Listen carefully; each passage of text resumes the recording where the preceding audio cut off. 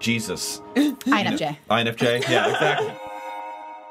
Machination Log 009, a true test of character.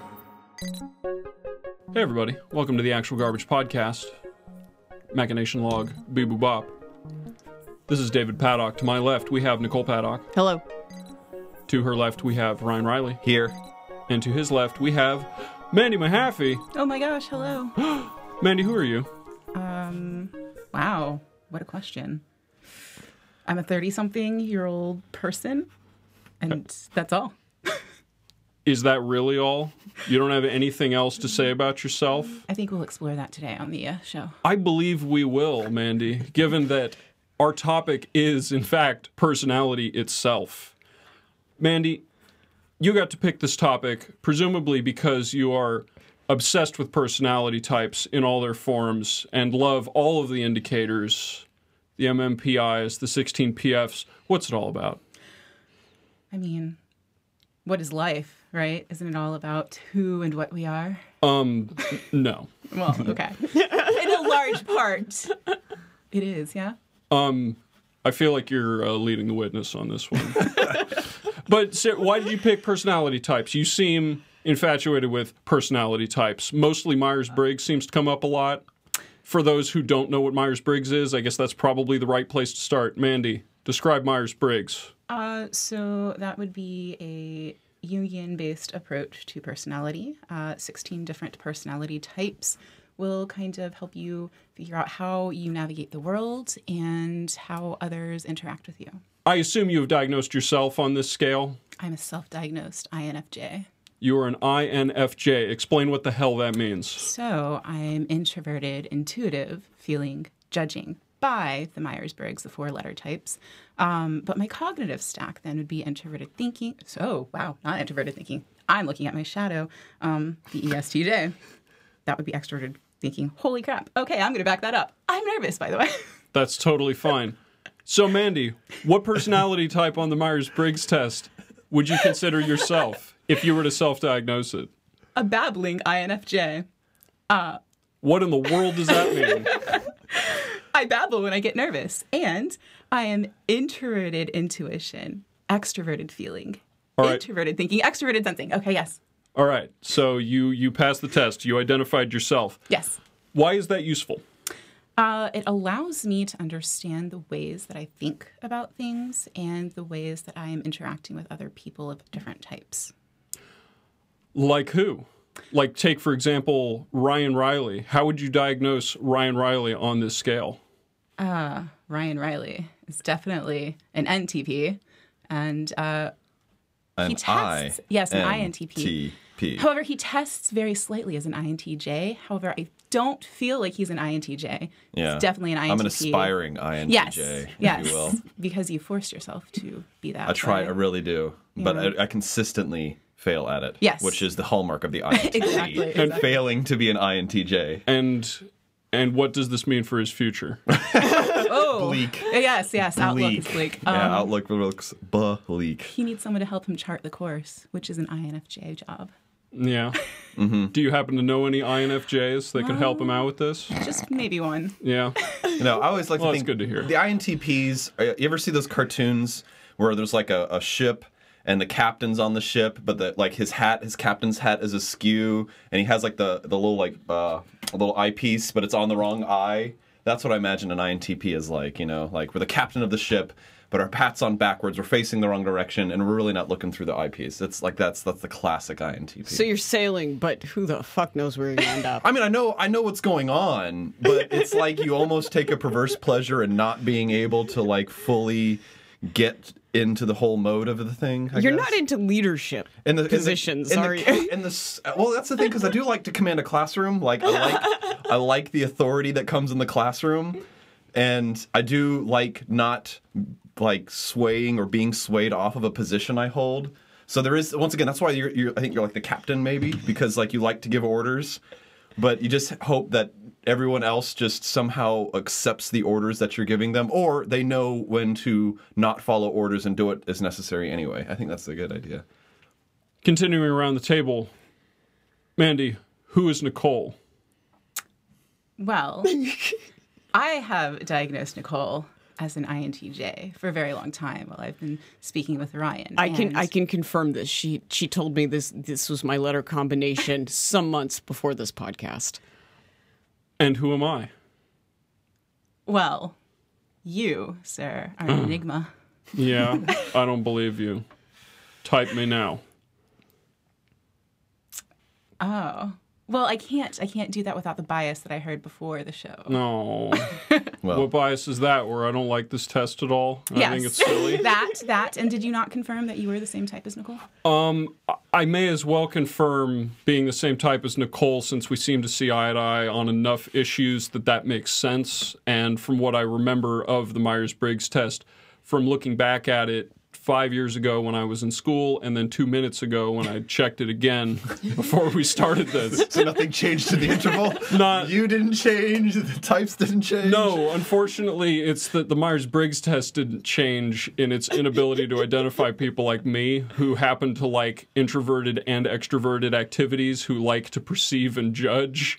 Like, there's some weirdness about this particular test, which I understand the allure of it, but the way that I could describe the way it's alluring is insulting, because it involves things like astrology, where you map too much. Okay. But what's weird is, Mandy, I know a lot of people have used Myers-Briggs over time. There's a reason it's not dead. Mm-hmm. It's not merely the self-promotion of Myers-Briggs as a foundation. You are, however, one of the only people I'm aware of who uses this meticulously and claims that it does help you teach. Because you are a professor. Yes. So how in the world does that help you? What do you teach first, actually? I teach English, literature courses, film courses, etc. What do you first mean by mapping, though? It has a lot of mapping.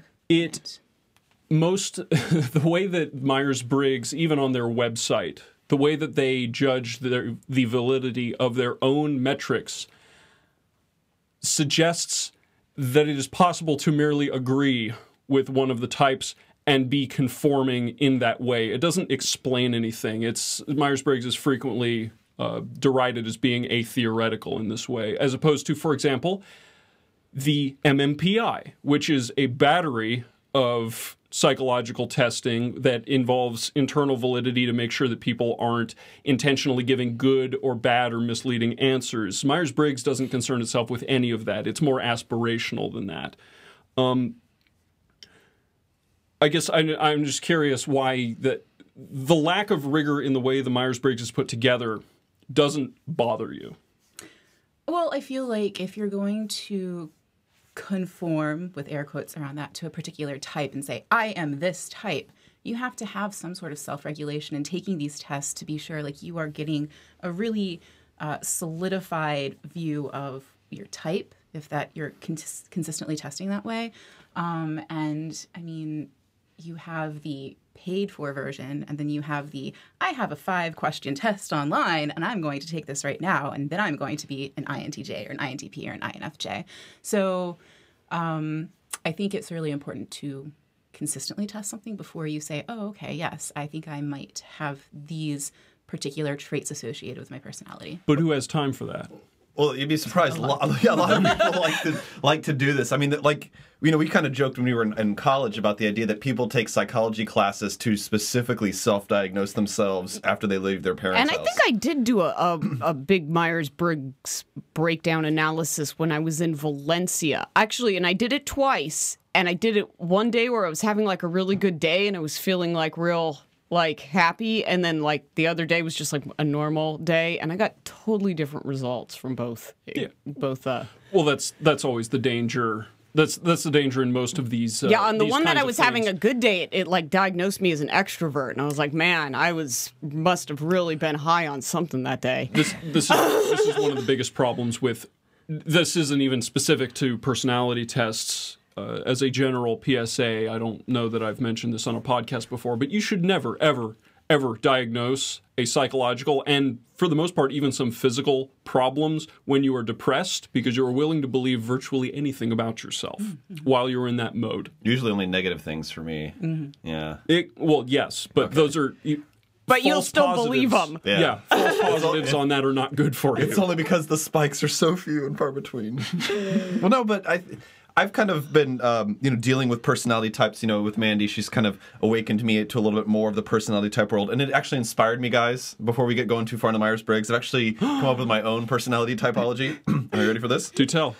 I have determined that there are, in fact, No. interesting... What's the name? Oh, this is the Riley-Briggs personality test. Briggs to be Oh, you forthcoming. collaborated. Oh, Yeah, okay. You need to forthcoming. find a Briggs. Yeah, I gotta find a Briggs. A forthcoming Briggs, if you will. If there's any Briggs out there, Yes, get in we contact. need to peer review this. So I have a very good classification. There are, in fact, I feel there are people with an interesting personality, and there are people with a not interesting So personality. this is I and NI. I and NI, yeah, that's my basic personality typology. And it's rough, it's crude. In fact, there's really only one kind of question I would need to ask someone, how are you doing today? And then I would get a lot of, I could really judge based on that answer.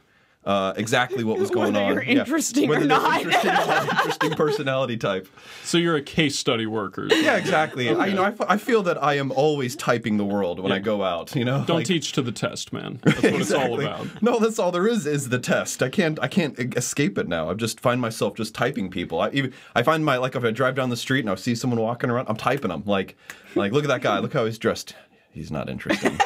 Not interesting at all. John Ronson got into that in his in the psychopath test, where he was suddenly, after meeting up with a bunch of doctors who were talking about sociopathy and psychopathy, developed basically a superpower for identifying psychopaths on sight, which was slightly embarrassing when he realized that it's not probably actually even a real thing. But Yeah, but tying that into the I personality know it just made him think everyone was a psychopath at the end of the day. Yeah.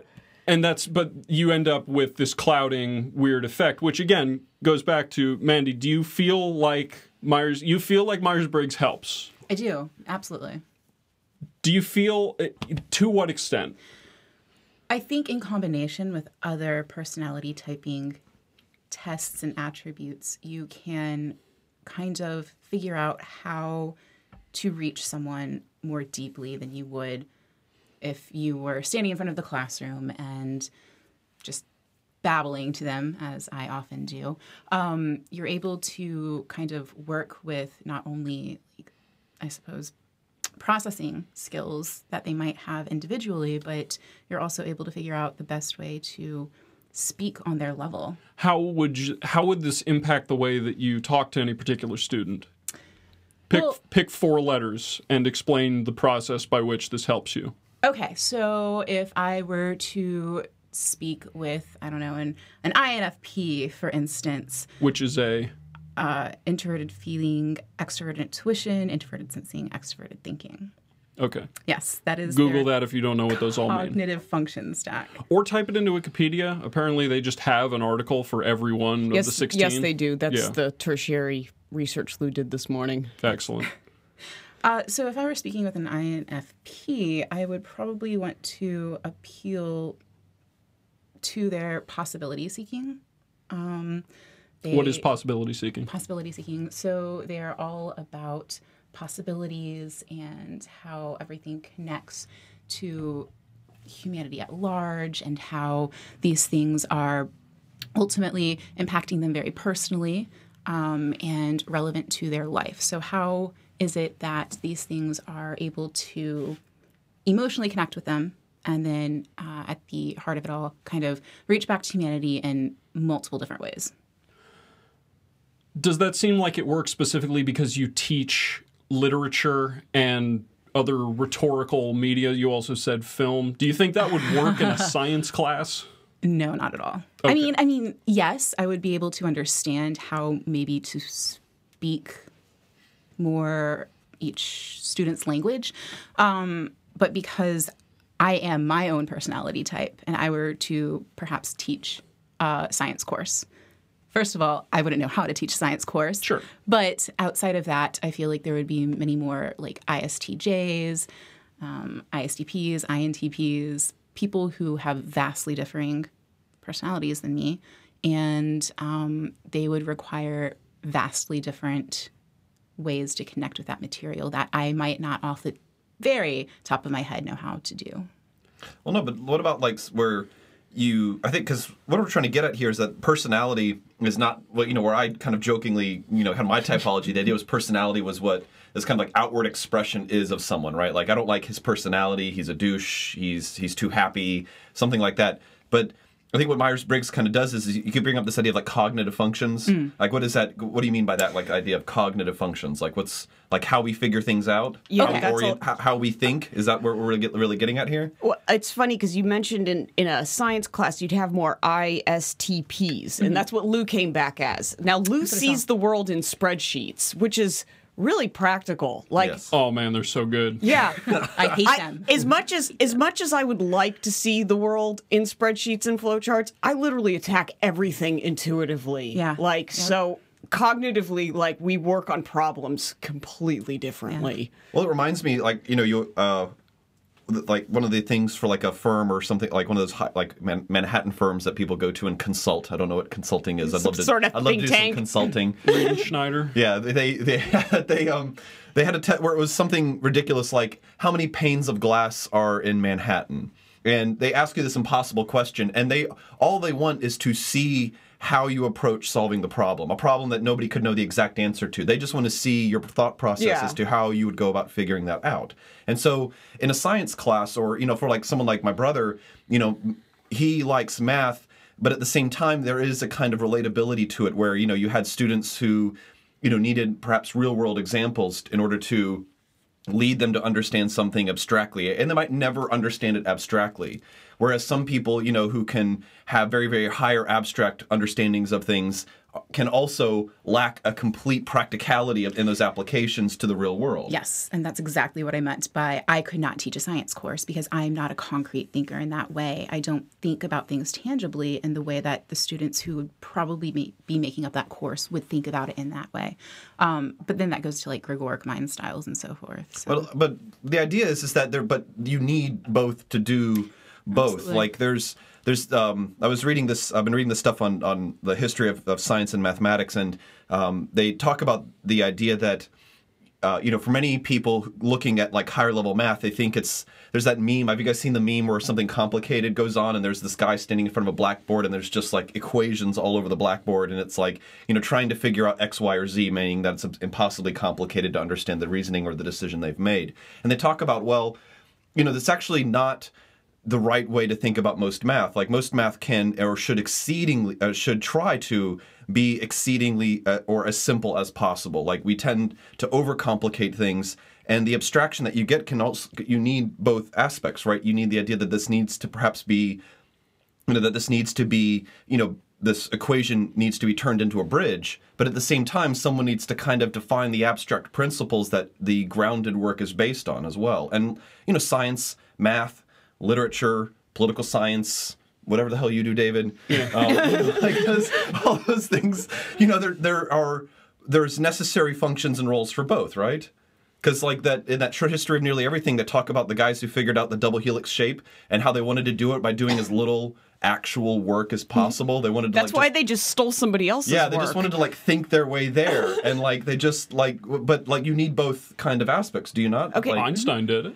Yeah. Is this why? Okay, like higher level math, I understand it fine conceptually. I can't actually do it. Yes, this is what I was telling David the other day. Like, I feel like if I were taught a theoretical component before I was taught just the rote memorization component, I would be able to do math. But because they taught it backward and I never got to the theoretical math, I have no idea how to do it. Yeah, I understand physics on that level too. Like theoretically, like it makes sense to me. I couldn't actually do anything though. That's a very dangerous assertion to make without trying it first, though. Having been on both sides of this equation and having, pardon the pun, and having, it flew by me, so it didn't even occur, and having myself dropped out of physics out of sheer disinterest. It's one of those things.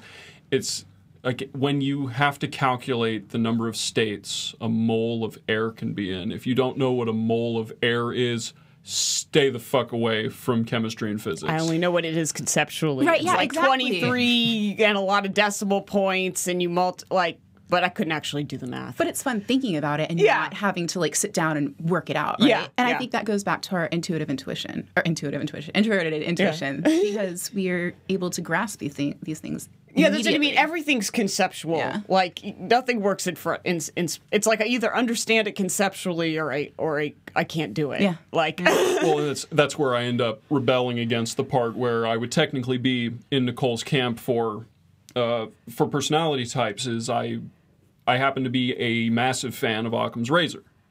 The notion that you should not, his original formulation of it's like not multiplying entities beyond necessity, which is a really terrible way to phrase it.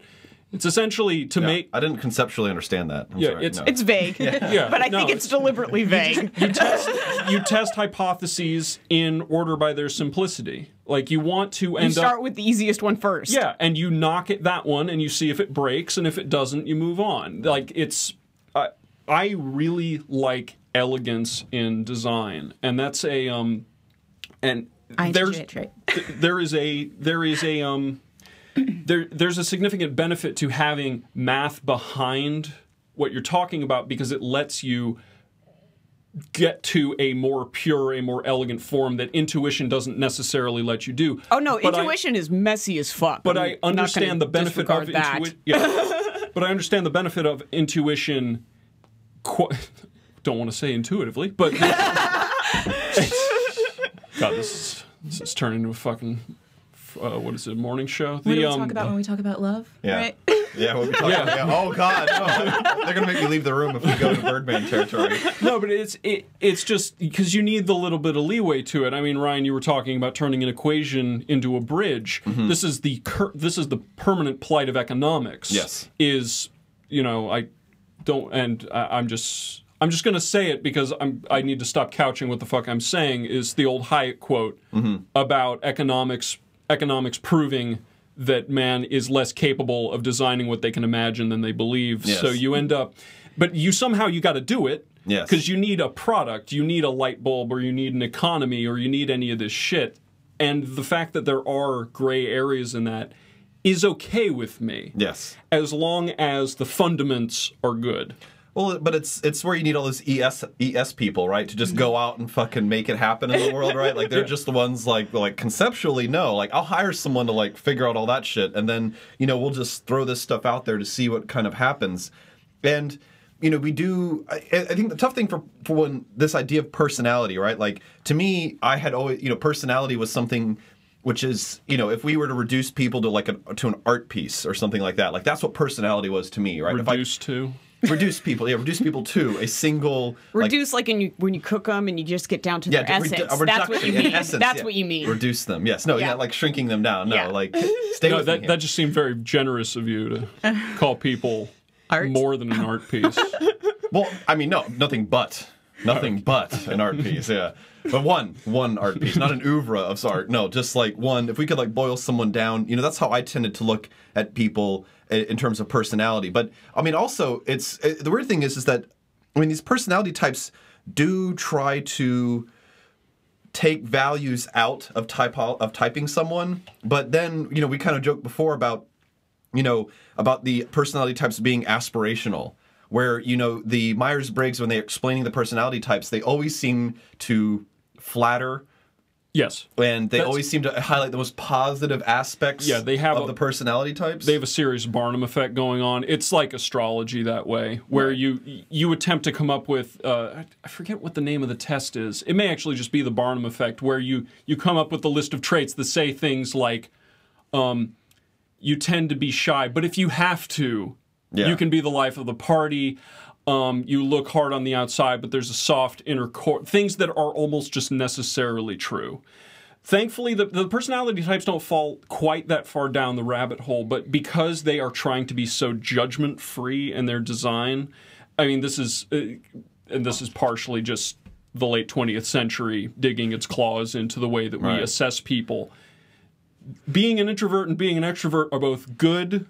Being intuitive and whatever the other one of intuitive is. Extroverted intuition? Oh, you mean the opposite. Oh, Yeah. the binary. Oh, sensing. Yeah, all of the metrics, they're all seen as good things. They're all things you want they're all to just be. different. No, but there's a deliberate lack of judgment. Yeah, in that. I think there is an attempt to remove values from each personality type, but the way that they perhaps get, because you got to remember too, these things have been, I think, consumerized. You know, they've been turned into products to a certain extent, and I mean that's something that is separate from the idea of the typology itself. I think that's something that's been imposed in the typology necessarily. I mean, do you agree with that?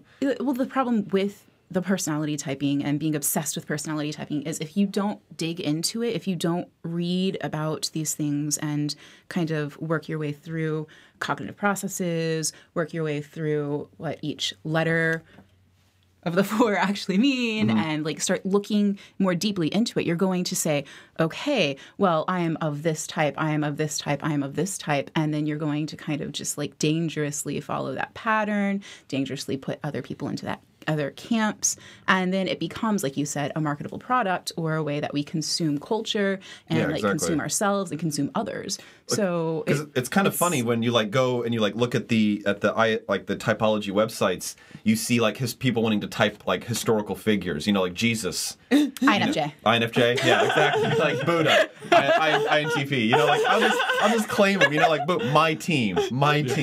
Yeah. So I mean, I do like it is, and it can have a kind of joy to like, you know, but once again, for most people, it's like the I fucking love science Facebook feed, right? There's very little actual science going on there. And the same way that people engage with personality types, there's very little nuts and bolts kind of, you know, beyond that surface level. Right, at the superficial level, I think. Yeah. So here's a point that I wanted to bring up at one point or another. And here it is. Marked. Okay, so we have like personality page, we have, you know, the 16 personality types, we have all the Facebook groups that have to do with Myers-Briggs and Enneagram and all of these other things. And then we have people who are out there taking the test once and they're saying, oh, I'm an INTP. Oh, I'm an INTJ. I'm an INFP. And they come in, they start talking about it like, oh, here's what I am. Here's what you are. And like, I am the god of all Myers-Briggs. And then that's a general internet problem. Right, exactly. And it works in other groups too. And so this really bad, and it's not even science, but of course, this really bad science comes out. And so all of these new people being introduced into the system start believing all of these really crazy things, and they're, you know, propagating these really insane typologies, and it just becomes this distorted, convoluted thing. And I forget the point that I was making. Oh, yeah, the point that I was trying to make is that there are probably like hundreds of thousands of people doing this all of the time, and then you've got like to whittle it all the way down to people who are actually spending a majority of their time thinking about this, talking about this, putting theories out there about this.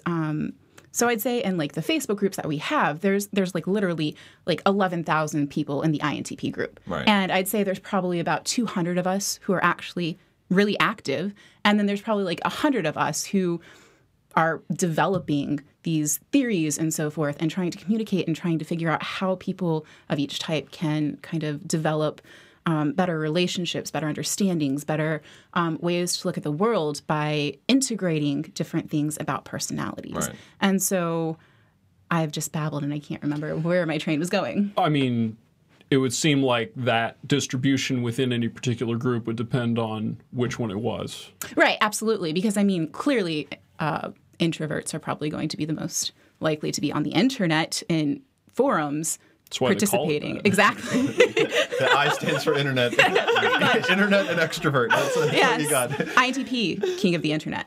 Oh, well, that is. I am a notch in the wrong column there. Let me tell you. But what? Once again, I think, you know, do we bring in values to this? I think the idea is yes. Is it? You know, do we deceive to flatter when we type ourselves and type others? Like, yes. And it's one of those things where, I mean, I've kind of noticed that when I've been seeing these kind of proclivities in people, that there are, I think that 16 personality types is too many. I mean, I really do. I think. You think people are not that? I think people are more similar than they are dissimilar in a lot of ways. I mean, You're a lumper. What's that? You're a lumper. Yeah, man. I just smush them all together. There are two types of people depending on the kind of person you are. There are lumpers and splitters. Lumpers, and splitters. And which one is interesting and not interesting? That's largely at the discretion of two other groups. Okay, so INLP, so it could be IL or I, like you're a lumper and you're interesting. Have you never heard of this? The lumpers and the splitters. There are people who reduce the number of options, and there are people who like to expand the number of options. Yes. Okay, so You're a science lumper. versus P. So scientific taxonomists are splitters Yeah, because they let me are. tell you, the species on my animals are changing every year. Species, genus, Subspecies, Oh, it's so good. locales. Okay, so and the whole thing, thanks to that, thanks biology, still doesn't make any sense because Yeah, because I still can't identify what my chameleons are. yeah. And it doesn't I have no idea. And it makes no biological sense because it doesn't correspond to genome to begin with. Well, but so here's the once again, I don't want to return back to this thing of values, but just to kind of maybe bring in another aspect of how I differentiate people as well. There is no real value judgment going on in the personality types. Like there's no like a good person. Like this isn't a test to find out whether or not someone is a good person or anything like Is there a that. test that even exists like that? Yeah, it's called the MMPI. Yeah. Yeah, but That's why it needs internal validity because it's measuring for things like sociopathy, right. Well, that's what. Okay. Yeah. So that's where which I was is a going with bad that. personality trait. Yeah, indeed. Yeah, exactly. We have agreed culturally that that's a thing we don't want people to have. Yeah, and But Myers-Briggs, that's what I was saying, is Myers-Briggs makes no attempt to do that. That's not what it's about. It's specifically aspirational. Well, but no, I think, but Mandy's point that it kind of, hints at the way people think and how that is, so for example, the idea that it is, that part of the core of understanding about personality types is the way that personality types interact with each other. Yeah. Like that's a key component, right? And so the idea is that, Nicole and I and you and I, David, get along for a very specific reason. And the way we get along is different than the way I get along with Mandy, Yes. who has a different personality type than either of you guys. And I asked about the mapping because I wanted to actually discuss that. So thank you. Okay, yeah. So the idea is that, when we kind of, if you want to map this out, right, if we kind of draw a little circle around where we're at and we draw need our a connections whiteboard. to each other. Yeah, we got a whiteboard. But the idea is that what we and how we kind of, push the buttons we push in each other, is important and is a way that we would perhaps find a proclivity that we would find that we were continually finding, that I'm continually finding INFJs and INTJs in my friends circle, that you would find INTPs around your friends circle more than you would find other personality types as well. And Mandy's shaking her head because I've clearly said something smart. Yes. Yes, Okay. absolutely. Well, first of all, I wanted to indicate to you guys that I'm surrounded by geniuses right now. INTJs, INTPs are supposed to be like the top 1% of like smartness factor. Whoa. That sounds like a Barnum effect combined with a value judgment. Continue. Yeah, but you are on the top end of it. I would just like to agree with everything Mandy's so if I could just get that in there. But I think it works, what you're saying, when you are at this very tippy top and you're looking down at all the small people. You really don't want to involve and invest yourself in the people who don't get you, right? And so you're going to have people in your circle that not only are able to appreciate what you can bring to them personality-wise, but who can understand your crazy theoretical insights and so forth. So I think that, yes, you're going to find INTJs and INTPs in your friend circle because they're smart. But aside from that, what I've mapped out here is why I've also felt like Mandy is pointing at a lot of letters. Yeah. So yeah, give us the Okay. back of the note card kind of summation what you got there. Okay, so I don't know if this is going to come as a surprise to you, Nicole. Okay. However, I am envious of your relationship with Ryan here. Okay. Because you guys and David as well, I'm sure, perhaps in a different way, are able to communicate in a fundamentally different way than Ryan and I do. And I have mapped it down to the fact that you have this kind of crossover design here. So you are introverted intuition foremost, Yeah. and you are introverted thinking. Secondarily, your auxiliary process would be extroverted thinking. Okay. And yours would be extroverted intuition. So you've got this crossover where your primary mode of thinking is appealing to his auxiliary mode of thinking, but in the reverse and binary. So you're using, it's like an animus, like integration there. And so you're speaking to each other in a very fulfilling way. And so when he's using his introverted thinking, his primary and dominant way of thinking, he's appealing to your extroverted thinking, your auxiliary way of expressing yourself, because you are an opinionated person, yeah, and you put it out there. Okay. Yeah. Girl. And Also time. I mean, like, I've known him a long ass time, so Yeah. that helps. right. Yeah, of course. In the same way that, Well, you know, But no, I got to say, just as well. I mean, David, you do not shirk from expressing your opinions about things either. What would you know about that? Just that statement, I think, kind of encapsulates what I was kind of going for there. Fair. All right. You'll allow it. Yeah. All No, that's what Patrick does. right. so, and then the crossover in your ladder functions, Nicole, you'd use introverted feeling as your tertiary function and extroverted sensing as your fourth function, your moving into your shadow processes. And then Ryan, you would use introverted sensing as your tertiary function and then extroverted feeling as your fourth function, which on the internet we call your retard function. Excellent. Sorry for not being PC. Hey, it happens. So when you're using these functions as well, you're also crossing over. So you're more clumsy, introverted feeling, Nicole. Okay. Your deep feelings about where you stand and how you feel about the world internally that you don't necessarily express because you're constantly expressing your opinion.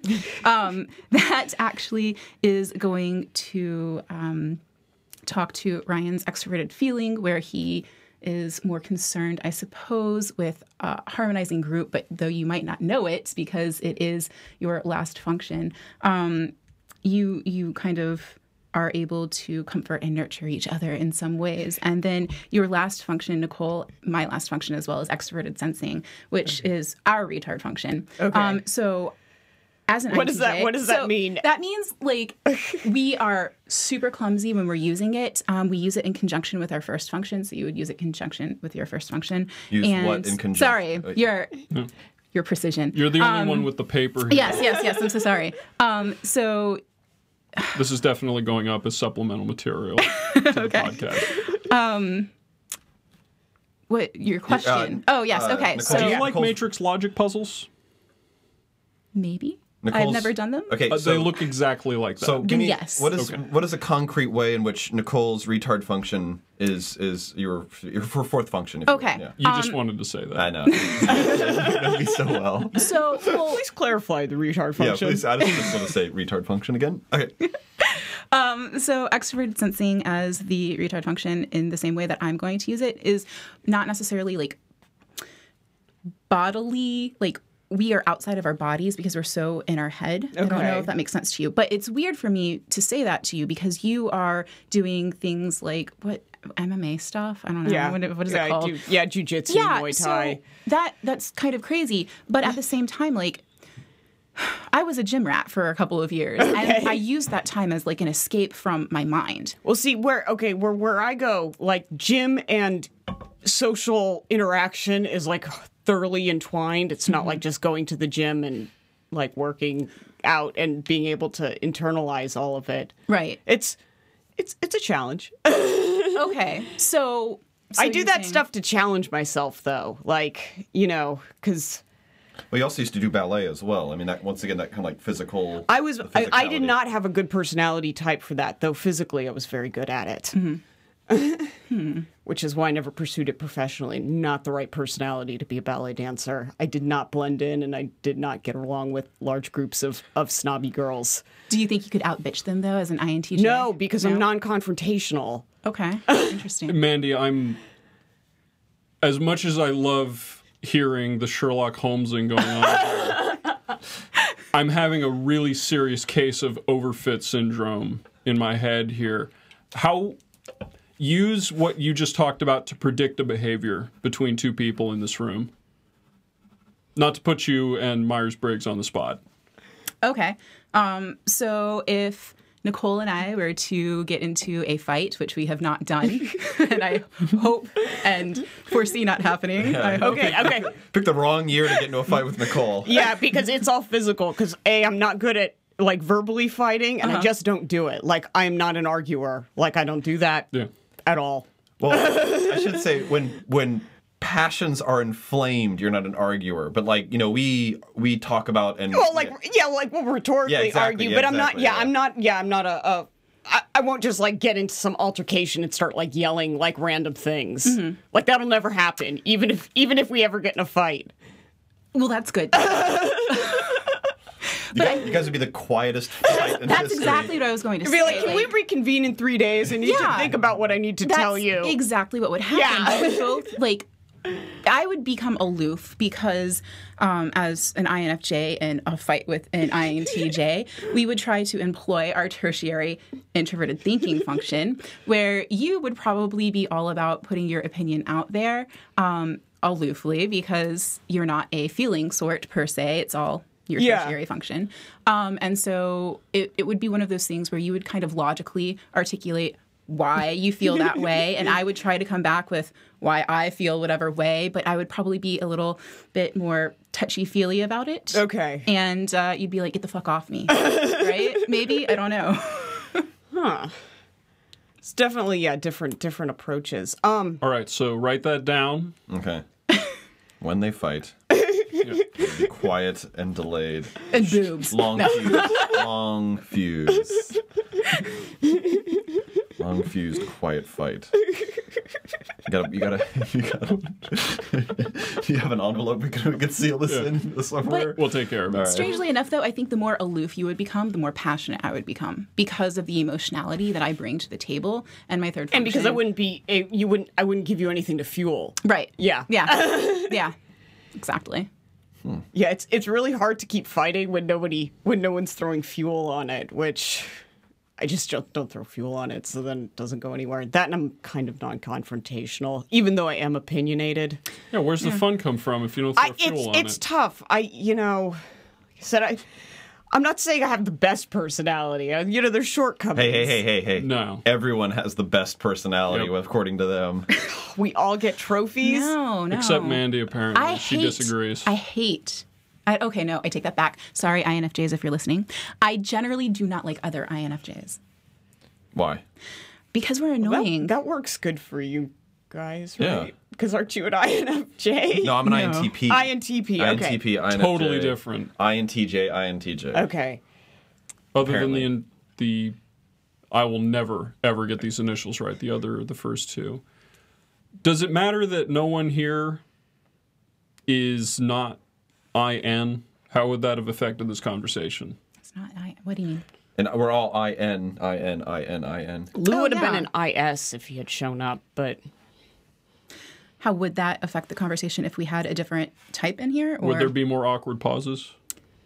probably? would it be more combative if we had like an ES or something in here? Or There would be EN. different. I think there would be the SN disconnect that I was talking about when I commented on that response. What do those two to letters mean? Sensing versus intuition. Okay. So sensing being all about the tangible, concrete ideas, and So that like an S person would be like, how can I sell someone a car? You know, like if you give me like a personality type, would I like be able? How would I sell them a car or something? Like, is that what they'd be? Would they be wanting to like practically kind of get this thing No, together? they want to look at all the.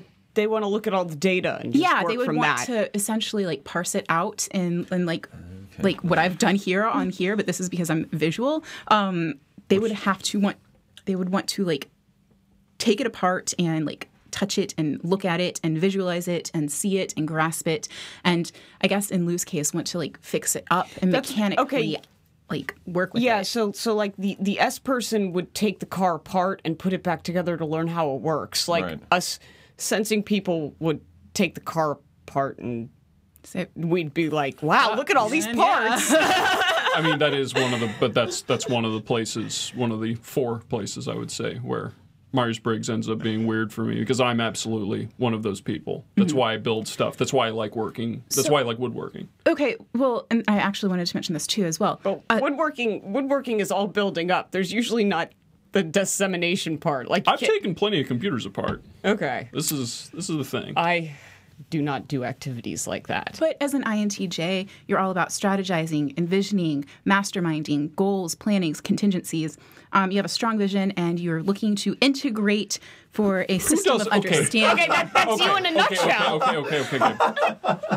Does that freak you out having that so cleanly stated? No, I need a Barnum effect button. I need a button I can slam. Yeah, I need a button I can slam when you say a bunch of words in rapid succession that make it sound like this means anything. How many people like this? That's just a list of flattery. No, not necessarily. Where's the bad word there? Well, that's true. That's true. And this is why it becomes marketable. She didn't finish the list. What dickish is that? Basically, no, I'm sorry. I love you all, but no, okay. Finally. INTJs, like, because they are the masterminds, they're known also as, like, what did I say? They're the coldest humans. And you INTPs are the warmest robots. You guys are dicks, man. INTJs, you'll just come out and say whatever you want to say and not have a care in the world about how other people feel about it. So we're cold humans and you're a warm robot. I'm a warm robot. This might come in useful in later podcasts. I'm going to Cold jot humans this down. and warm robots. Yeah. Nice. All watched over by machines of loving grace. Naturally.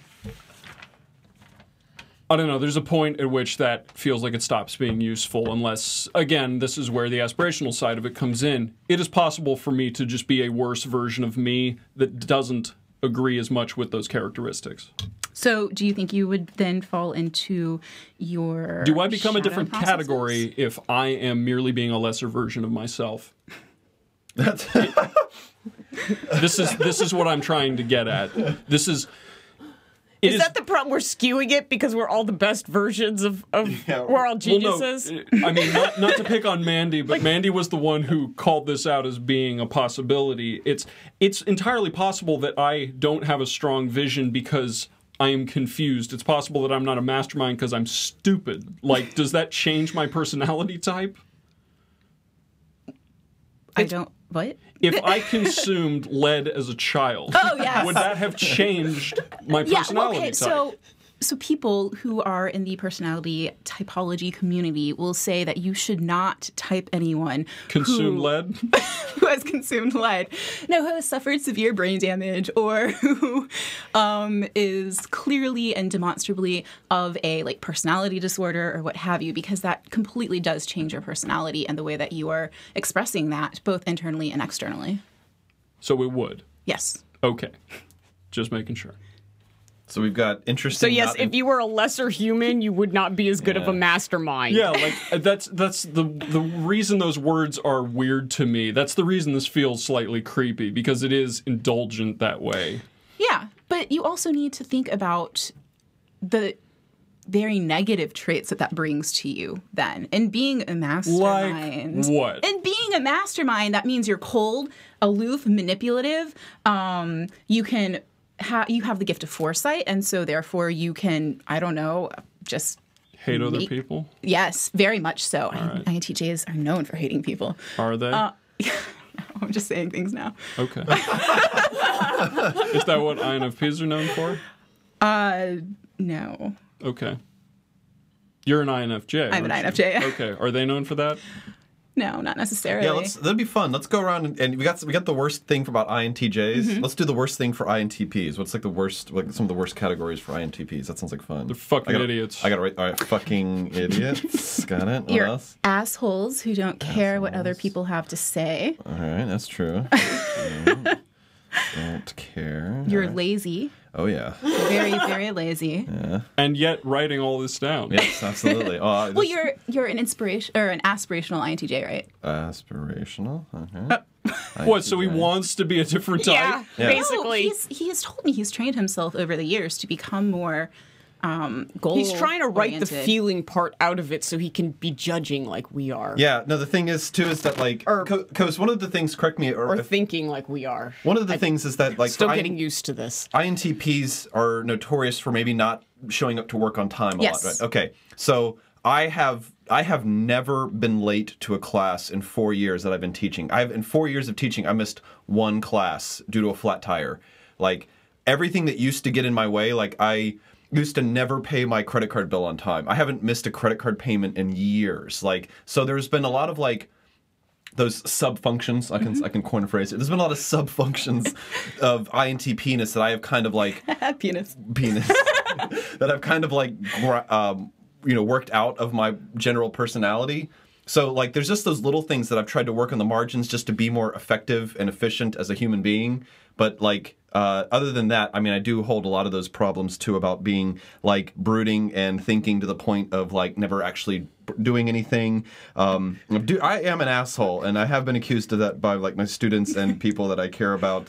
And it's just, but it does kind of come around that there is those tendencies, and it's just unfortunate that on the margins. I mean, if I could fucking write a great novel, I'd pay every credit card bill late for the rest of my life. You know, I think I've made the wrong bargain there, to be honest with you.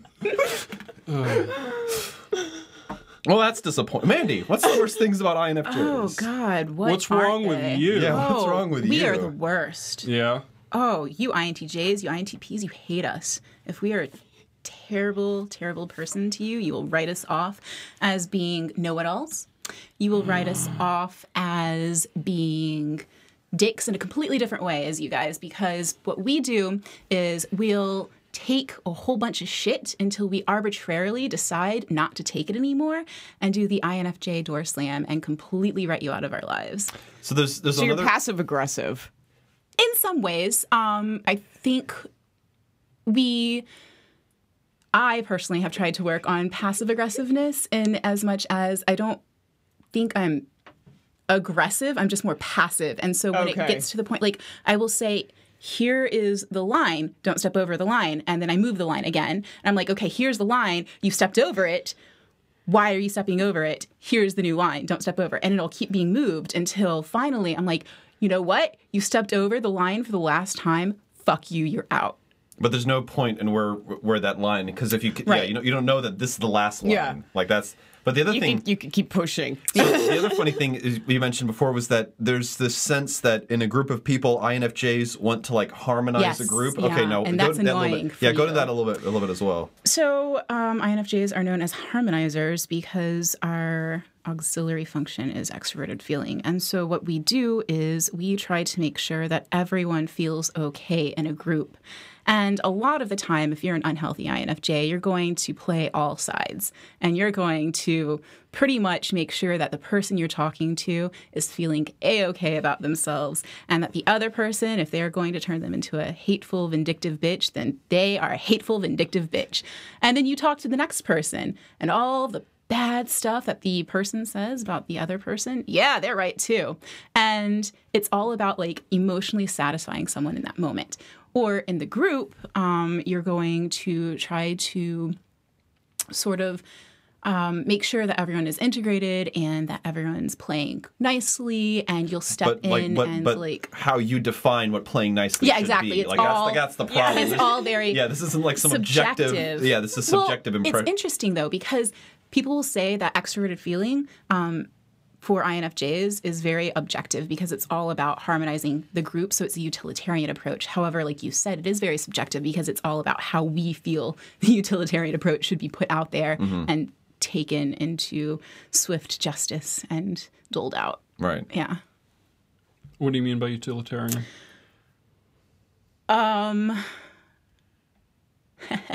Here's an example from what happened to my class yesterday. I gave my students the option of writing a 1,250 word paper and a 2,000 word paper, or a 1,500 word paper and a 1,750 word paper. That works out mathematically, Why right? are you letting them choose that? Exactly. That's the issue. Because I wanted to harmonize the group, because there was contention. I just got a really serious pump from Ryan. Yeah. I'm telling you, here's how I would have solved that problem. I would have harmonized the group by doing 2,000 word essays, and that way they all hate me. That's how you harmonize the group. Exactly, but that's Man, you continue. so that's the issue, because there was contention. So I was like, let's vote on this democratically, and there was still tension.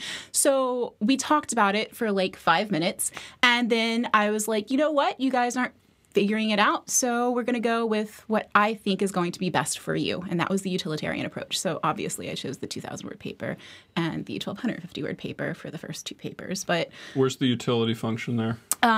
it's going to benefit everyone in the way that, like, they're going to... Mandy, I'm abusing you for Please a do. demonstration of how the word utilitarian has been getting a bad rap. There's if we're going to define this is like engineers talking about themselves being pragmatic. If you ever have anyone tell you that they are pragmatic, just ask them, "Oh, so you do things that work?" Yes. That word doesn't mean anything. Utilitarianism is basically the application of math to human suffering. How did you apply math to human suffering? Well, those are numbers. By choosing the by choosing how many words the paper has. Right. Well, no, because I figured if they're going to write a 1,250-word paper and then a 2,000-word paper, which is what I chose for them to do, they're going to have I don't know. It has something to do with filler. I don't know. I made the decision on the spot. Well, no, but also I think if I could make an idea that part of the idea of being utilitarian in a sense was that there was a process by which you would want them to kind of Yeah, exactly. figure this out a little bit as well. Yes. And I mean, to a certain, I've never. Well, I do shut students down all the time, but like you have. I mean, I've never not allowed a student to air a grievance, and I always tease them. I say, "I'll give you the answer. You might not like it, but I'll explain why it is the way it is." And so, there is just this idea of process, but like I would never, ever like think that they had any sort of say in how with the rules I've decided upon. Mm-hmm. Like that's not your call. Like as a student, that's not what you're here to question me on. Like. The idea that they would have a say, like, democratically. Like, this is... I teach political science. I run a dictatorship in my classes. Like, there is no democracy in Sounds the classroom. barely benevolent. Oh, it is. I mean, for their benefit, right? I mean, that's what... Utilitarian. So, I do... But that's extroverted feeling. What do you mean? Your last function, extroverted feeling, and you're utilitarian. You do it for their benefit. I feel... Ryan, you're extroverted. It's my retard. I was retarded, yeah. There you go. That's my retard function is what I'm extroverted My at. extrovert needs so You've much drugs. transcended to... Yes, I think we all agree. That's when we're retarded that way. Drugs help. No. Oh my God. So yes. Oh wait, I'm sorry. I'm totally had a going on a breakthrough. tangent. Yeah. But no. Okay. So, I want to know your instinctual variant, Nicole. But Is that more You guys testing? want to step outside and we'll leave. You guys can lock the door and figure that out. That sounded like a euphemism to me. no. But your extroverted sensing function as a fourth function is going to want to indulge. So one of my biggest boy, does issues. it. Oh, I know. Because it's your extroverted sensing is all about like what's happening in the world around you and how you can like tangibly like put your fingers on it and feel it and like inside of you as well. And What?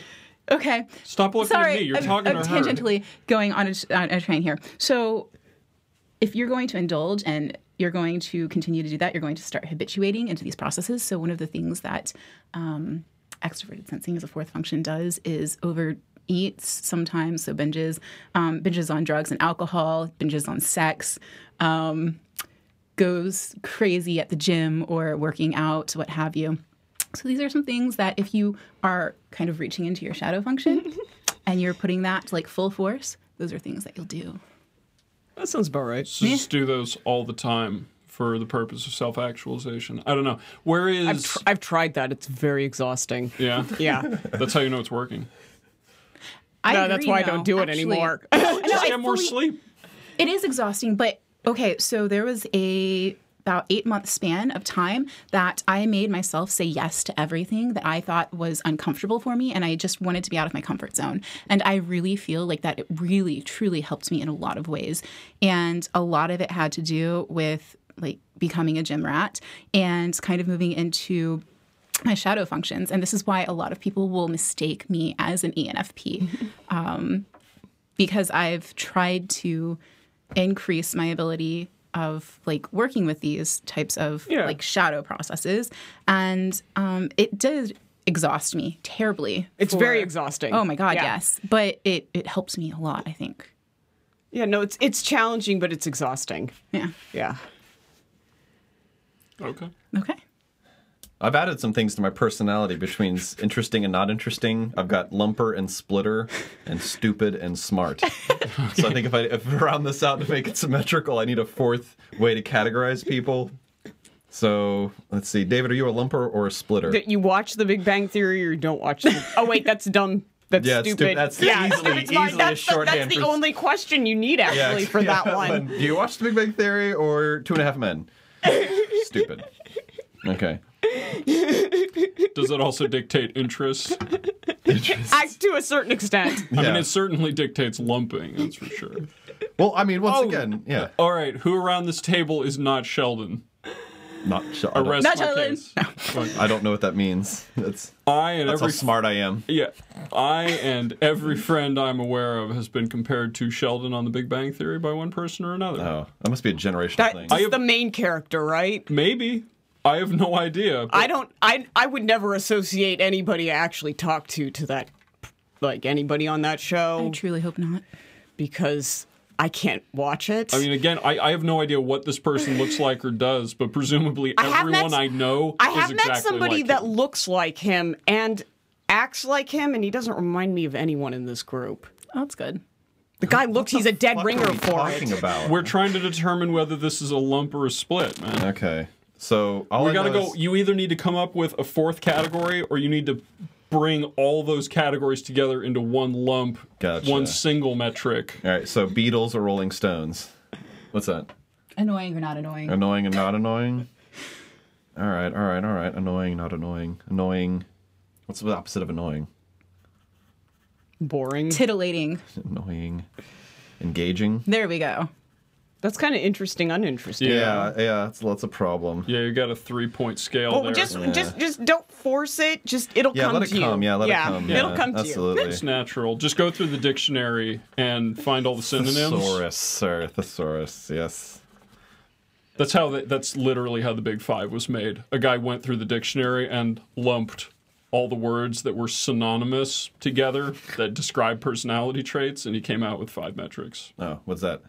What the fuck? It's ocean, so it's openness to experience, conscientiousness, extroversion, some other thing, and neuroticism. All right. Oh, excellent. Okay. Oh, agreeableness was the other one. Agreeableness. Yeah. Agreeableness. Yes. No point. So You ascribe to the Big Five, Mandy? I do actually. I think it was MIT that put out a study that mapped Big Five and Myers-Briggs, and And my Big Five worked with my Myers-Briggs. bum bum. And what did that mean? I don't know. I just posted in some Facebook group, and everyone's like, "Yeah, totally." Excellent.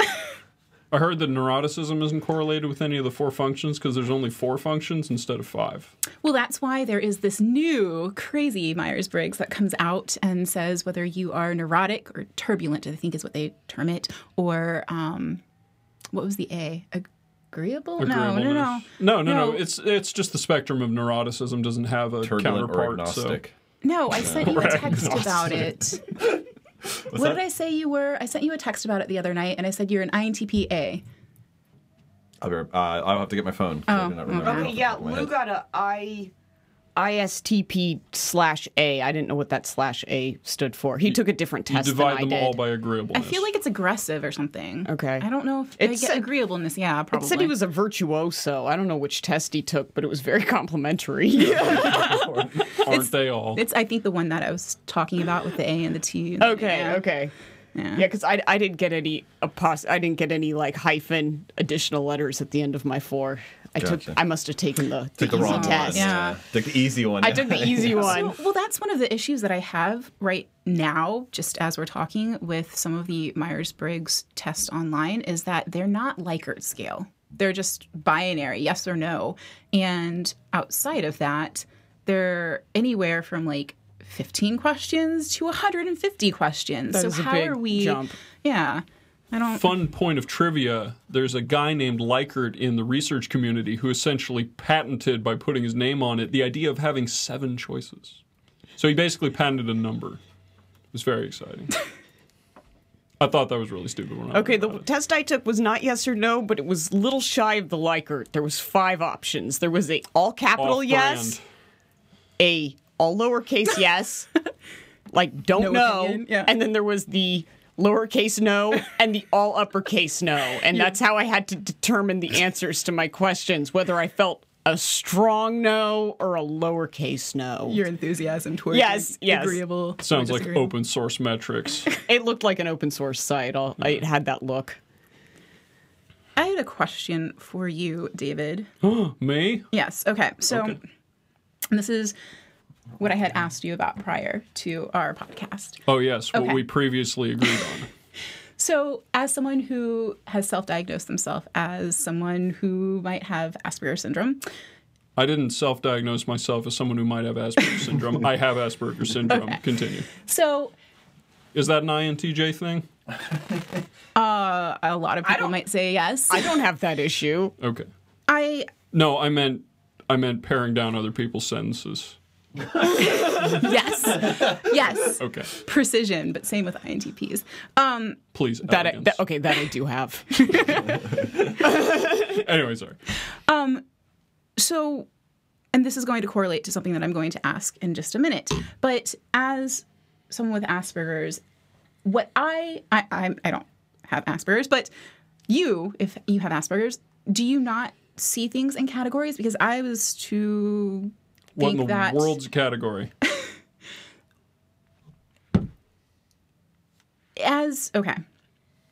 is not one of the criteria for Asperger's like having to structure your world and figure out the world based off of like precise definitions and then put things into categories and how to ascribe to behaving in those specific categories. I mean, there are labels on all my drawers that say what are in them. Right. So I hate when people use words incorrectly, utilitarianism. So, yes, I suppose so. if your world is categorical and put into compartments and so forth, why does personality theory then not work for you? Why doesn't personality theory work if I'm capable of categorizing? It's not that it doesn't work, it's that the idea that it can be as value-free as Myers-Briggs tends to be is a little frustrating, and it doesn't have... I mean, this is the reason I asked about the predictive power in you two fighting.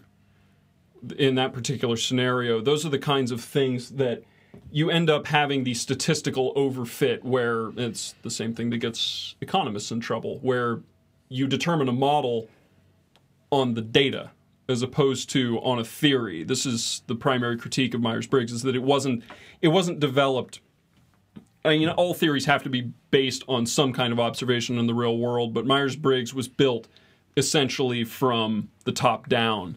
And I'm not about to suggest that there aren't things you can get out of it. It's part of the reason why we had you on here, was to explain yourself, because you seem to be way into it. I am. And I believe you. Yeah. I mean, you seem to be sufficiently rigorous in the other things you do that you wouldn't have just like wandered into this and been like, it seems all right. Yeah. But it does have a reputation. Yes. So, and a lot of personality things do, because it's like horoscopes for the 21st century. You go, oh, well, that makes sense. You're a Pisces. Right. Like, that's that kind of thing. And if you don't fall into that category, it's either because there is something wrong with you, a la you cannot have a personality type if you have a serious mental disorder, because then suddenly it doesn't count. Like, there's the caveats of it match this overfitting phenomenon quite strongly in a way that makes it weird. It's fun to talk about, but to use it in a professional capacity seems like it becomes dangerous quite quickly. Okay. And you claim to use it in a professional capacity. Yeah, I do. Successfully. I do. Yeah. I assume. I don't know I any of your hope so. students, so I do. I should probably ask them. I will. Okay. That She's seems a really popular professor, like really popular. all right. Well, okay, so like you've talked before about how like if we're talking politics or something, you know, you might not that you do this for any particular purpose, but that you like maybe glass over a little bit, and you're like, we'll hear like liberal opinion out of someone, you know, or like conservative opinion out of someone. I mean, you do kind of have a way of orientating the world that does kind of help you deal with it. And but it's one of those things too where when we talk about movies together, right, in the consumption log, there is part of why it's so engaging to talk with you about these things is that you are also kind of breaking down your own reactions to things and the ways that you had been previously watching films. Now we're kind of all taking these trips together to like look at them in different ways and trying to open ourselves up into different ways of thinking about films as well. And I think that, once again, you have the same way we all do, kind of these proclivities, but would you kind of see it just more prevalent in yourself? Or is that maybe a wrong way to phrase it because you really can't necessarily see that in other people as well? It strikes me as odd that anyone wouldn't, and of course it would occur to me this way just because it's the way that I think. This is just another mind's problem. It seems impossible not to have the world break down that way. I mean, I will admit that I am a fractalist. I believe in the categories. I used categorization because I was primed on the word, but it's essentially the idea that order can be built up or down and necessarily is in an infinite way. This is it sort of mirrors it actually rather exactly mirrors a lot of James Gleick talked about this in his book Chaos. He was one of the first people to properly identify chaos theory as a phenomenon where if you go farther up macroscopically or farther down microscopically, it seems like things keep happening and happening and happening and happening. That seems inevitable to me. That seems perfectly intuitive. So when I'm categorizing, to just use the word, but I think there's a better word that that's not coming to mind. But it's that you can do that and justify it at any scale. Right. But things will always fall into those groups. It's not like you get there is no real continuum to any of it. Other than in there being a structure itself. There is a structure, but it's not, and this is where the idea that I somehow am intuitive as opposed to sensing, I am all about data. So, but the way that I use that data apparently qualifies me for the intuitive branch. Well, okay, so, and I hate to jump in when you had your monologue going on, but no, that was it. It's not that you are one thing or the other because we are all using each of our cognitive functions. It's just the preference that we give to them in binary opposition. So just because you might be intuitive doesn't mean that you're not using sensing. You just prefer to use intuition over sensing. And though if you are an INTJ, you have extroverted sensing in your I'm an stack. ISTJ. Give me nine adjectives. I shouldn't actually have those on the sheet. Sorry, I cut her off before she could hurry get them up, all Mandy. down. What would that mean? So off the top of your head. If my aspirations suddenly became ISTJ, if I prefer, because this actually literally seems like something I could just prefer. You would be very mechanical in your approach to doing things. You would be all about fixing things, getting things done in a very temporally logical way. You would be about efficiency. You would be about data driving you and motivating you to get things done in a very specific pattern or way. How many people could possibly qualify as being part of that group? That seems like something that would require an effort most people are not willing to put in. Well, STJs and SFJs are the highest population out there. So I know so few people that are actually analytical that way. Yeah, but we were just talking about how we tend to put in our own social circles very specific types of people who fit our ideas of what is relevant to us and what we enjoy. Our personality type defines the basis of our interaction with other people. And this is the kind of dichotomy we've got here where we have this kind of internal process, but also it is a mechanism by which we orient our social lives, whether or not we do it consciously or not. And it's, once again, that's why I was kind of joking that, people are either interesting or not interesting. And the basis of all that value, the basis of defining whether or not someone would appear interesting to you or interesting to an ESPN. Yeah, an ESPN or something. The reason, there are just different ways that those people interact with each other. I completely believe that. That's Right. that wasn't my contention. My contention is once again with the adjectives, Okay. where we are describing someone as being data driven. That is, Well, they define I what guess the data means. I guess it's yeah. fine if the data's corrupted, but there's that seems. Well, like conspiracy theorists are. I mean, I guess we're all out right? as assholes by now, Yeah, exactly. personality Yeah. wise. Well, that's Oh, true. yeah. Yeah, conspiracy That theories are. seems tremendously charitable to describe a large number of people. Yeah. I just don't know. I mean, it's not like I don't run into people on the street. People don't seem to be that way. Okay. And maybe it's just, and it seems crazy charitable in my direction suddenly for intuition to suddenly grant me the ability to dictate which data is worth pursuing. Well, that's. But that's part of being intuitive. Is it's like the why you're kind of good at everything you try to do, because intuitively you can just like attack things, so you can intuitively decide which data is useful. Yeah. Just and like- and you don't have to have a reason for that. You just know if you need to use it or Like I was- not. hang on, like I was saying, conspiracy theorists are data driven. But they're not intuitive Yeah, because they wouldn't be conspiracy they theorists if they thought about it. They lack the intuition to think that this shit is not practicable in any sense of the fucking term. You know, So like does S stand for stupid? That's That's the thing I keep coming back to is the way this is structured seems dangerous. With between S and N, Yes. intuitives will say that sensors are stupid most of the time because we feel that way about them because we don't understand their way of life. Their way of life is impoverishing. Like it's not.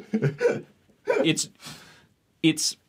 I mean, unless we're talking about. I mean, granted, I've ended up coming to the defense of the common man. There is something to the simple life. I feel nice. This is a role reversal. Yeah, here. no, there's something to. There is absolutely something in a misinformed opinion that can help in day-to-day life. Welcome to my world, baby. But there is. But God damn it, like that just doesn't. That. I don't know. I really wish I had finished that sentence, but I don't know where it was going. I don't know. That seems. Well, where are you wanting to go, though? I mean, the idea that does S stand for stupid? I mean, how do we kind of bridge the gap in the NT world over here that we've got? I don't know. going on? I mean, Lou is an S, and we get along okay. Yeah, that's the thing. It's not like that's not a judgment I want to make. It's that it seems inevitable with the way it's structured. The way it's described makes it sound like an S is an inferior way to look at the world, other than by accident that this happens to be good for you. Oh, see, I never thought like that. I always thought it must be easier to be an S because you just look at stuff and go for it. It's not like Well, but that's accidentally good for you, though. Okay. That's the problem, is that you are choosing a path that is in some almost provable way improper that just happens to work out for you. I don't think so. You're looking at it with a bias from an intuitive perspective. Like if you're an intuitive and you're looking at a sensor, you're going to say, I don't understand you. So your shadow functions are going to be exactly opposite of the way that you would perceive the world. So my shadow is an ESTP. I have no idea how an ESTP lives because they're all about just doing things on a whim. They're all about playing football and soccer and banging girls and drinking beer and whatever. And I'm like, that sounds really terrible. But for a lot of people, that sounds really fucking great. I see an INTP over here saying, yeah. It sounds like they're not worrying about too much shit. Yeah. Like, Yeah. like That sounds- why we're intuitive. Yeah. Well, it doesn't. That doesn't. Being an S is not carefree. It doesn't seem to give you that privilege. It still seems like you have to worry about the world around you. It's not this. It doesn't seem like blind optimism. It seems literally misguided. Well, my sister is an ISFJ, and she and I both feel the SN disconnect when we talk to each other because she says I'm pretentious as hell because all I worry about is theories and ideas and abstractions, and she only worries about what's going on in her life and the things that are impacting her on the day-to-day basis. And a lot of sensors are that way, not necessarily that they don't have foresight, but it's just that the moment, what they're dealing with, is more important than abstract ideas. That's a position I've held at numerous points in my life, sometimes during the day. Okay, so you are engaging, you are sensing preference in that moment. But then what does it mean? I get to that point through reason. I develop that optimism because in the same way, we have to put people to death for retributive purposes because it makes people feel better. Even if it doesn't make moral sense, it just happens to be a deterrent that works. Using the same twisted logic, if I can compel myself not to worry about something because I know that it is not good for me in the abstract, even though that worrying is irrational, I have suddenly rationalized it. Yeah, but You're still using abstraction. yeah, I mean, I've always said that the death penalty only deters people who wouldn't kill anybody anyway. I mean, that's the point. I'm not defending. I'm not defending that particular. Yeah, no, I know, but that's point. It's just that was the reference I was making, is the idea that retributive justice is something that, though it is morally unjust, from the presumption that no one is in control of their actual environment, you have to. But it's still somehow practical to do that. I can understand that and adhere to it intellectually and have that affect my real world. Mm-hmm. Like, that's a mode that I can enter in and out of. Right, okay. I mean, that seems like an extra tool. It seems like being an N is preferable because I can slip into being an S in a practical way when that makes more sense. But you're using the abstraction to slip into that role. Yeah, so N's better. Well, for someone who is a dominant or predominantly uses intuition, absolutely. How does the S ever get the benefit of an N? What do you mean? How would a sensing person become intuitive? How would you make the jump to being intuitive when that makes more sense to do? Well, my sister is actually having to deal with this right now. She has asked me for years, why are you the way that you are? How can I be more like you? She's dating an INFJ or an ENFJ. I'm not really sure. I haven't met him, but that's what he types as, ENFJ or an INFJ. And people are telling you their types before you even meet them now? You'd be surprised. Your reputation precedes you. yeah.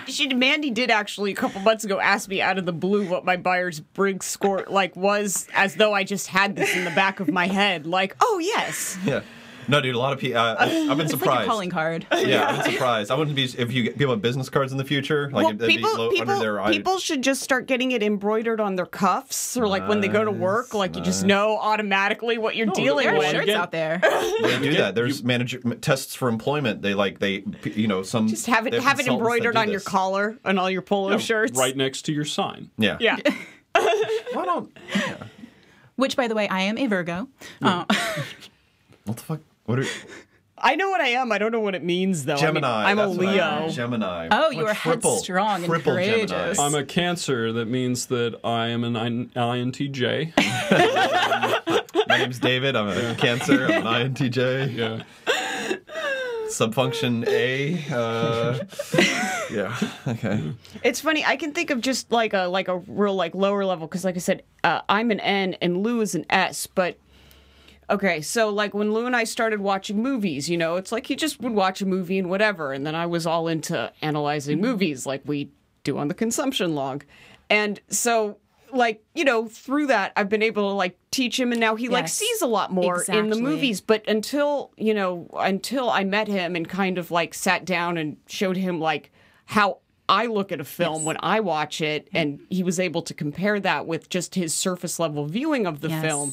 He never really used that function before when watching a movie, and now he does. So maybe this idea of being, a little bit autodidactic with the way we kind of develop the world, because, when we started watching movies, I mean, we were actively going out and seeking these things. And we were reading criticism, and we were looking at books, we were reading the screenplays for them. But then we weren't having to even our engagement with other people, I mean, because we were doing this stuff in high school. Yeah. We were watching, reading, countercultural literature and movies even before we met in high school, and we'd always kind of sought these things out, and we always try to orient how we were thinking about them and what they would mean in a larger sense. And so is the idea that our N's do they have this kind of autodidactic kind of world building or perception building kind of way about them, whereas S's need to have the experiential contact with another person, and that's kind of the difference there. I think so. I mean, at the same time, though, I probably would never have been able to increase my sensing functions if I hadn't forced myself to go out and understand what it meant to be a sensor.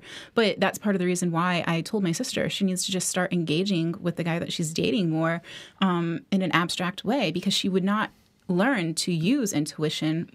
Or maybe it's just you have to find like a small thing that you can apply it to. That way you can see how you can apply it to other things. Well, like, you got to start small sometimes. Yeah, because when I was in sales, they always try to simplify it. You want to identify the need the person has for the reason they come here, and they're always good in the sense that there are these kind of like core drivers of people, but that they never really try to like type them out. Like there's not like 16 motivations that would bring someone to a car lot. But at the same time, it does kind of have you address the world in a way that when someone when you have to interact with them, you're asking a kind of question of what is kind of motivating this person? How are they orienting their world? How are they this idea of what their personality is, both as an internal expression but also as an external projection. I mean, those two things are what is kind of distinct. And of course, I mean, once again, this just assumes that people are generally honest with you, and I think that's always a careful, it's a bad assumption to make about people in general. People are notoriously unreliable narrators in their own lives, especially, yes. And that's what kind of is a little bit frustrating in general. But it's you do these kind of core drivers, and that's why I was kind of teasing that I think there are too many types. I think that the core motivations of people are very, very limited. I don't see a lot of like core motivations for people in a large sense, and I think that like having 16 types is a little bit too much because it almost sounds like, I mean, the reason I'm harping on N and S is that they seem like the most fundamental of the group, because that's absolutely pitting high-level thinking against low-level thinking in a way the other ones don't seem to. Okay. Well, I feel like the SN divide or the split is one of the biggest areas that people butt heads about. Like, sensors typically don't like me, and I typically don't like sensors. Is it because it's both the internal and external idea that the two are so different in both capacities? I think so, because sensors don't understand how intuitives can be so pretentious all the goddamn time, and intuitives just don't understand how sensors can be all about the basic stuff all of the goddamn time. Like, yeah. Well, that seems like the most fundamental one. I mean, my probe into N being better than S was mostly just for the purpose of parsing out what those actually mean, more than specifically trying to be judgmental about it. But that definitely seems like the one that matters more than the others, because the other ones seem like they can basically flip. In my life, anyway. No, I think so, because my preference for intuition is far and beyond my preference for sensing. And I feel like most sensors or intuitives would be very much that way. I mean, as someone, like I'm considered as an INFJ a thinky feeler, because my tertiary function is introverted thinking, but I prefer feeling over that as my auxiliary function. Anyway, what I'm saying with that... Feeler? No, I'm an aspiring thinker. I thought you liked the feeling part. I do. But That's she's why I'm in an conflict aspiring. with it. Yeah. Then why are you aspiring to the other one at all? To think? Yeah. So that I'm not dumb. When's that ever helped you? That wasn't an insult. I don't know what you were... I asked you a question. Well, why am I an aspiring thinker? Yeah. So that I can... So introverted thinking is about logic. So I prefer extroverted feeling, this harmonizing function, over thinking and expressing, articulating ideas out loud.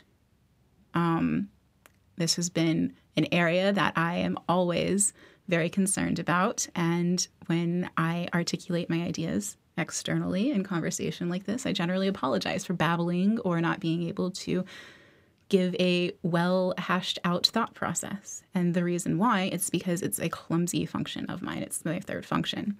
So as someone who uses both feeling and thinking interchangeably almost, but has trouble using one as well as the other, I feel like there is the ability to have these other things flip, like you were saying, how you feel like the S versus N is probably the most fundamental issue Sure. in Myers-Briggs. I think feeling and thinking also present a divide for people, because thinkers tend to feel like feelers are too much about feeling. Yeah. And feelers tend to think that thinkers are too much about aloof, cold logic. And INFJs get a really bad rap in the thinking community because we try really hard to express ideas like thinkers tend to do, because we have this introverted intuition, introverted thinking loop, essentially, or especially with someone who has OCD like me. Like, I'm constantly in my head thinking things. And when it comes to expressing them, I don't know how to do that in a very articulate way and sophisticated and nuanced way. So you know what the problem is? Is thinkers, you can't look like you're trying that hard. That's the problem. You just go, when you think, just let it think. Well, that's what it You don't have feels to try like to hard. feelers. Like, it feels like you don't give a crap and you just say whatever you want. And that's straight. and for feelers, like, we're really concerned about how people are valuing each other and valuing us. And so if it doesn't make sense in our minds, we don't necessarily want to say it. That's that idea that, once again, we've talked before about this problem where that I have to now worry about what the effect my idea has on someone, or like the way I'm expressing an idea, the effect that it has on someone. That's just way too much to think about, and I have to work on that. I mean, I brought that up when I was talking about the small talk, the small talk in the vignette of a nice person. Most people's need to, like, I understand the reinforcing effect of saying things like "thank you," but the necessity of them is insane to me. Because if this feels touchy-feely, but I come to it, I think, from a very thinking man's perspective on it. We're all in this together. If you are going to be hostile to me, you had better be a good liar. All right. Otherwise, I bear no ill will. All right.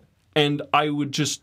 it makes more sense. It seems perfectly practical to assume no ill will on the part of whoever I'm talking to, which is why I am. That's most of, and maybe that ends up being a post hoc justification for the way that I talk. But the reason I'm okay with being even potentially standoffish with my comments is that I would hope, given that I'm giving the people I'm talking to the same leeway, we understand that we're not trying to hurt each other. And if we cannot make that, like, tiny concession to social interaction, we probably shouldn't be having it. Well, but once again, S's are always concerned that might be that might happen or something, or excuse me, F people might be concerned that happens, because there would be nothing more, I think, upsetting to a feeling person that they had done that and then not realize that they had done it. Yes, exactly.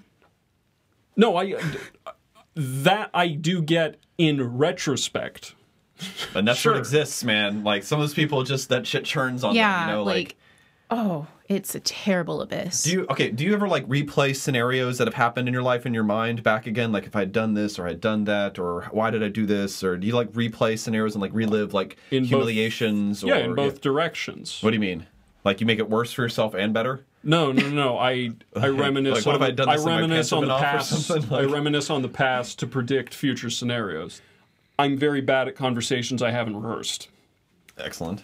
so I rehearse a lot of conversations in my head. Excellent. That's no big deal. I do that a lot. Yeah, that's no big deal. I mean, but once again, is that there is that well, is that the end idea that we're projecting the stuff into the future, whereas, you know, maybe an S person is, you know, replaying that scenario and kind of, you know, especially an SF person, you know, they're replaying and refeeling this, and there really is no projection forward necessarily. I mean, once again, it's not like they say, oh, how can I be a better person, or how could I have done this better but it's just that, you know, it's more about the reveling and the kind of like churning in that kind of steady state of the emotion itself. Because I mean, we all think about the past and, you know, what had we done, or, you know, if I had a bad class or something, I always try to think about, you know, what happened and why it happened and what my role was with it. But, you know, you're always trying to become, the idea is that, well, how does this apply to future events or similar scenarios, or with dealing with that student in the next class or something? Well, but my drive in that is largely fearful. I mean, my reaction to that kind of stuff, I mean, for all the thinking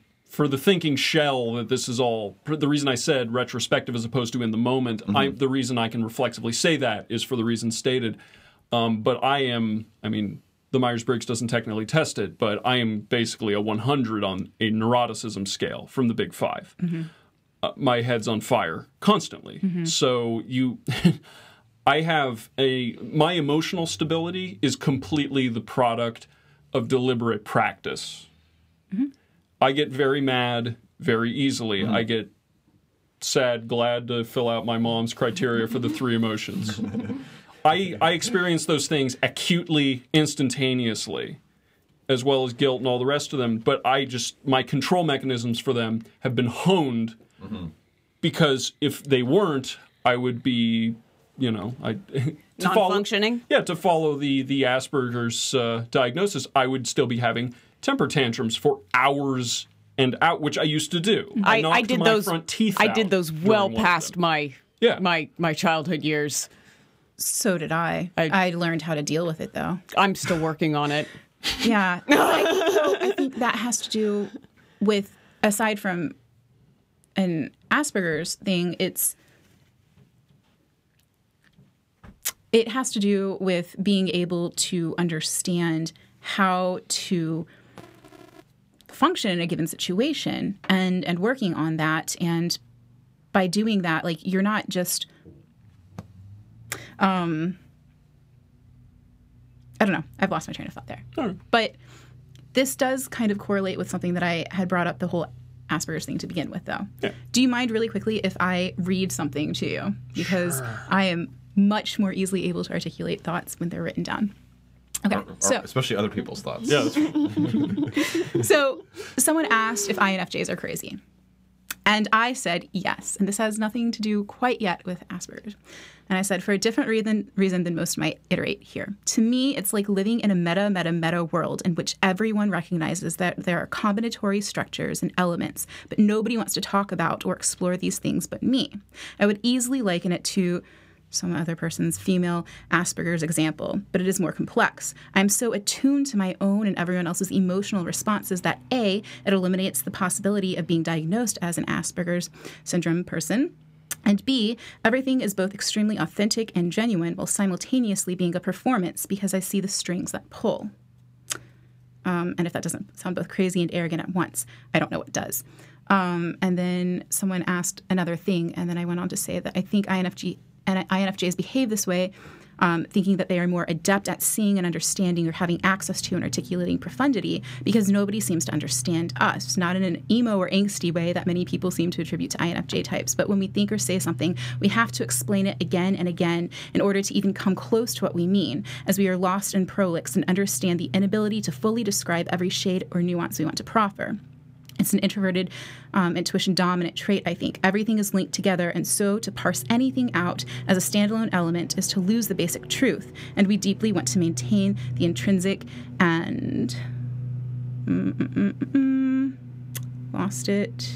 Just ad hoc Intrinsic the rest of it. and inherent value of all things. So to an INFJ, life is one long signifying chain, and to break that signifying chain, to stop tracing means to lie in some way. And though many of us see that as manipulative, lying, skewing the truth to our benefit, it is only because we don't know how else to demonstrate the truth as we see it. It is unfortunate and ironic and hypocritical, absolutely, but it is the way of things. As for working on empathy, I don't think I've ever really worked on it except in extreme situation. It is a natural response that occupies my mind and heart for almost every waking moment. And it's my modus operandi. It is how I navigate the external world. To work on it would completely deplete me. I know in extreme situations in which I am forced to work on my, as you've called it, empathy, I fall into grip and become an asshole because it totally exhausts me and throws me into an NITI loop or makes me use the TISE because of my primary NEFE doesn't seem to be working. Anyway, that's in a type form. But as I was trying to say is, as someone who is functioning on a spectrum and you rehearse conversations and you rehearse Literal stop in front of the window. All right, keep going. and you rehearse conversations and you rehearse perhaps future-oriented things that you might envision happening in order to know how to behave in those situations. And it's almost as though you're kind of working on empathy. It's not I don't think it's just an Asperger's type of thing. That's I feel not like why it's, that's not specifically why I consider myself to be an Asperger. If you look at a diagnostic chart for Asperger's syndrome, I don't show all of these tendencies anymore because I've beaten them out of myself. But if you looked at 8-year-old me, I have all of them. I complete the list. It's not a 5 out of 8's good enough. I've got the entire set. I mean, sure, a lot of that maps for other reasons, but I assumed, and I'm perfectly willing to admit, it's possible that I have overblown the connection that Asperger's does not lead, or well, if it leads to it, it doesn't exacerbate it to the degree that I think it does. That's entirely possible. But it's left plenty of damage in its wake, because the person that I was back in the day, before I sort of figured out that this is something I need to fix rather than someone who I have to live with. I mean, I do have to live with it, but the way that I've figured out how to live with it. The extremeness that it was having in your life, you have to was something I needed to deal with exactly. properly. And Well, I guess maybe that's where it mixes up, because all of us are self-aware enough to see like the shortcomings of our personality types and to actually do things to work on those things. Where there's plenty of people that don't have enough, like, you know, Self-awareness ability, at all. yeah, self-awareness. who are those assholes? Are they extroverts? I think a lot of them may be, but it works both ways. Self-aware. But that's what I mean. Like we're all self-aware enough to work on our shortcomings. But I've met plenty of people who I'm fairly certain are not self-aware enough to work on anything. You know, like they're never going to improve. You know, like so if you're Or they're resigned to the possibility that it's impossible. I know I am intimately aware of one person who Okay. fits into that group. okay. People who believes firmly that people never change on like a philosophical level. But do they change? Like I- as they grow, and do they see that in themselves? No. That's Not from a philosophical standpoint. This is, and we would need to get into that on a separate Are we podcast. all talking about who we think we're talking about? Probably. Okay, good. So, little vague booking there. I have to fucking eat something. Like, are we gonna call it? Are we gonna call it soon? Very quickly, I just want to know why you categorized me as a splitter, because I would like to contend with that. She wants to get Oh, the whole damn. world to harmonize.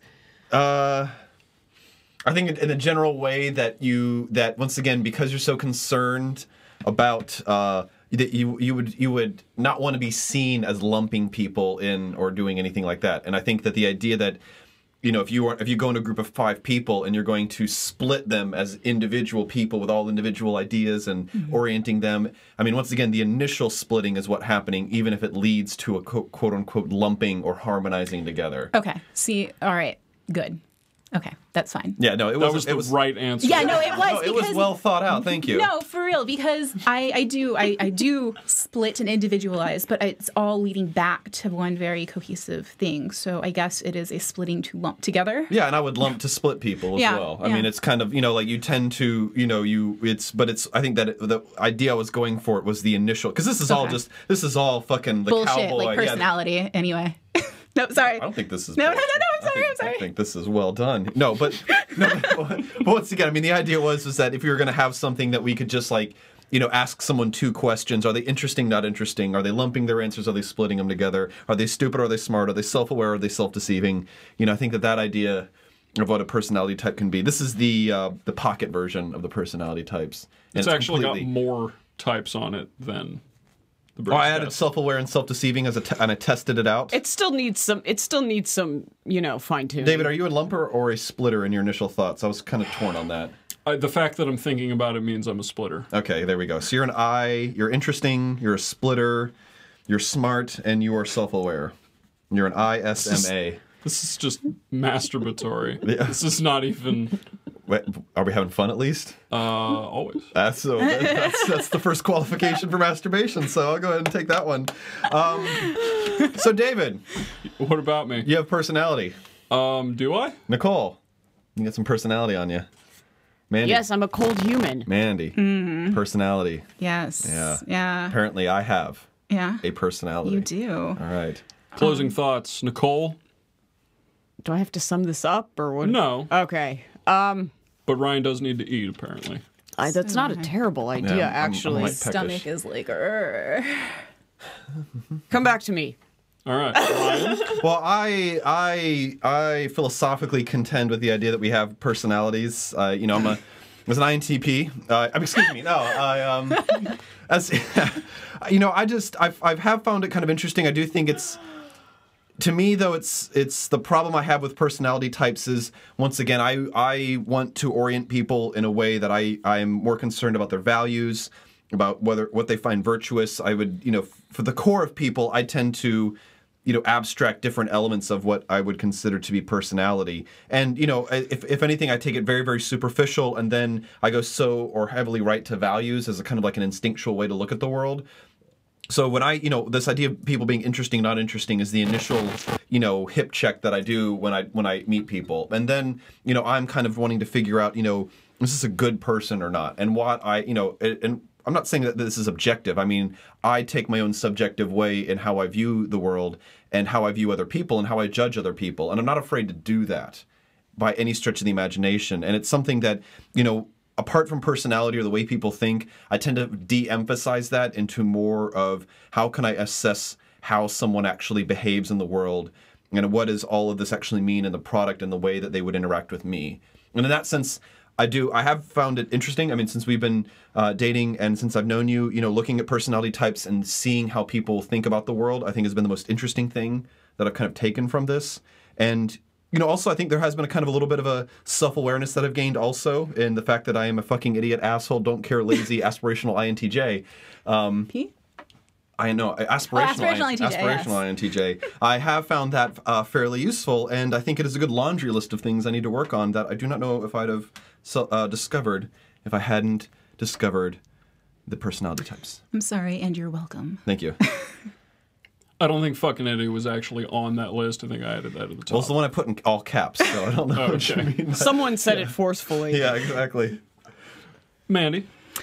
I am still a proponent for personality typing, and I feel though that Myers-Briggs or any other personality typing is in itself useless as a snapshot superficially. I think it needs to be used in conjunction with multiple modes of investigating self and other.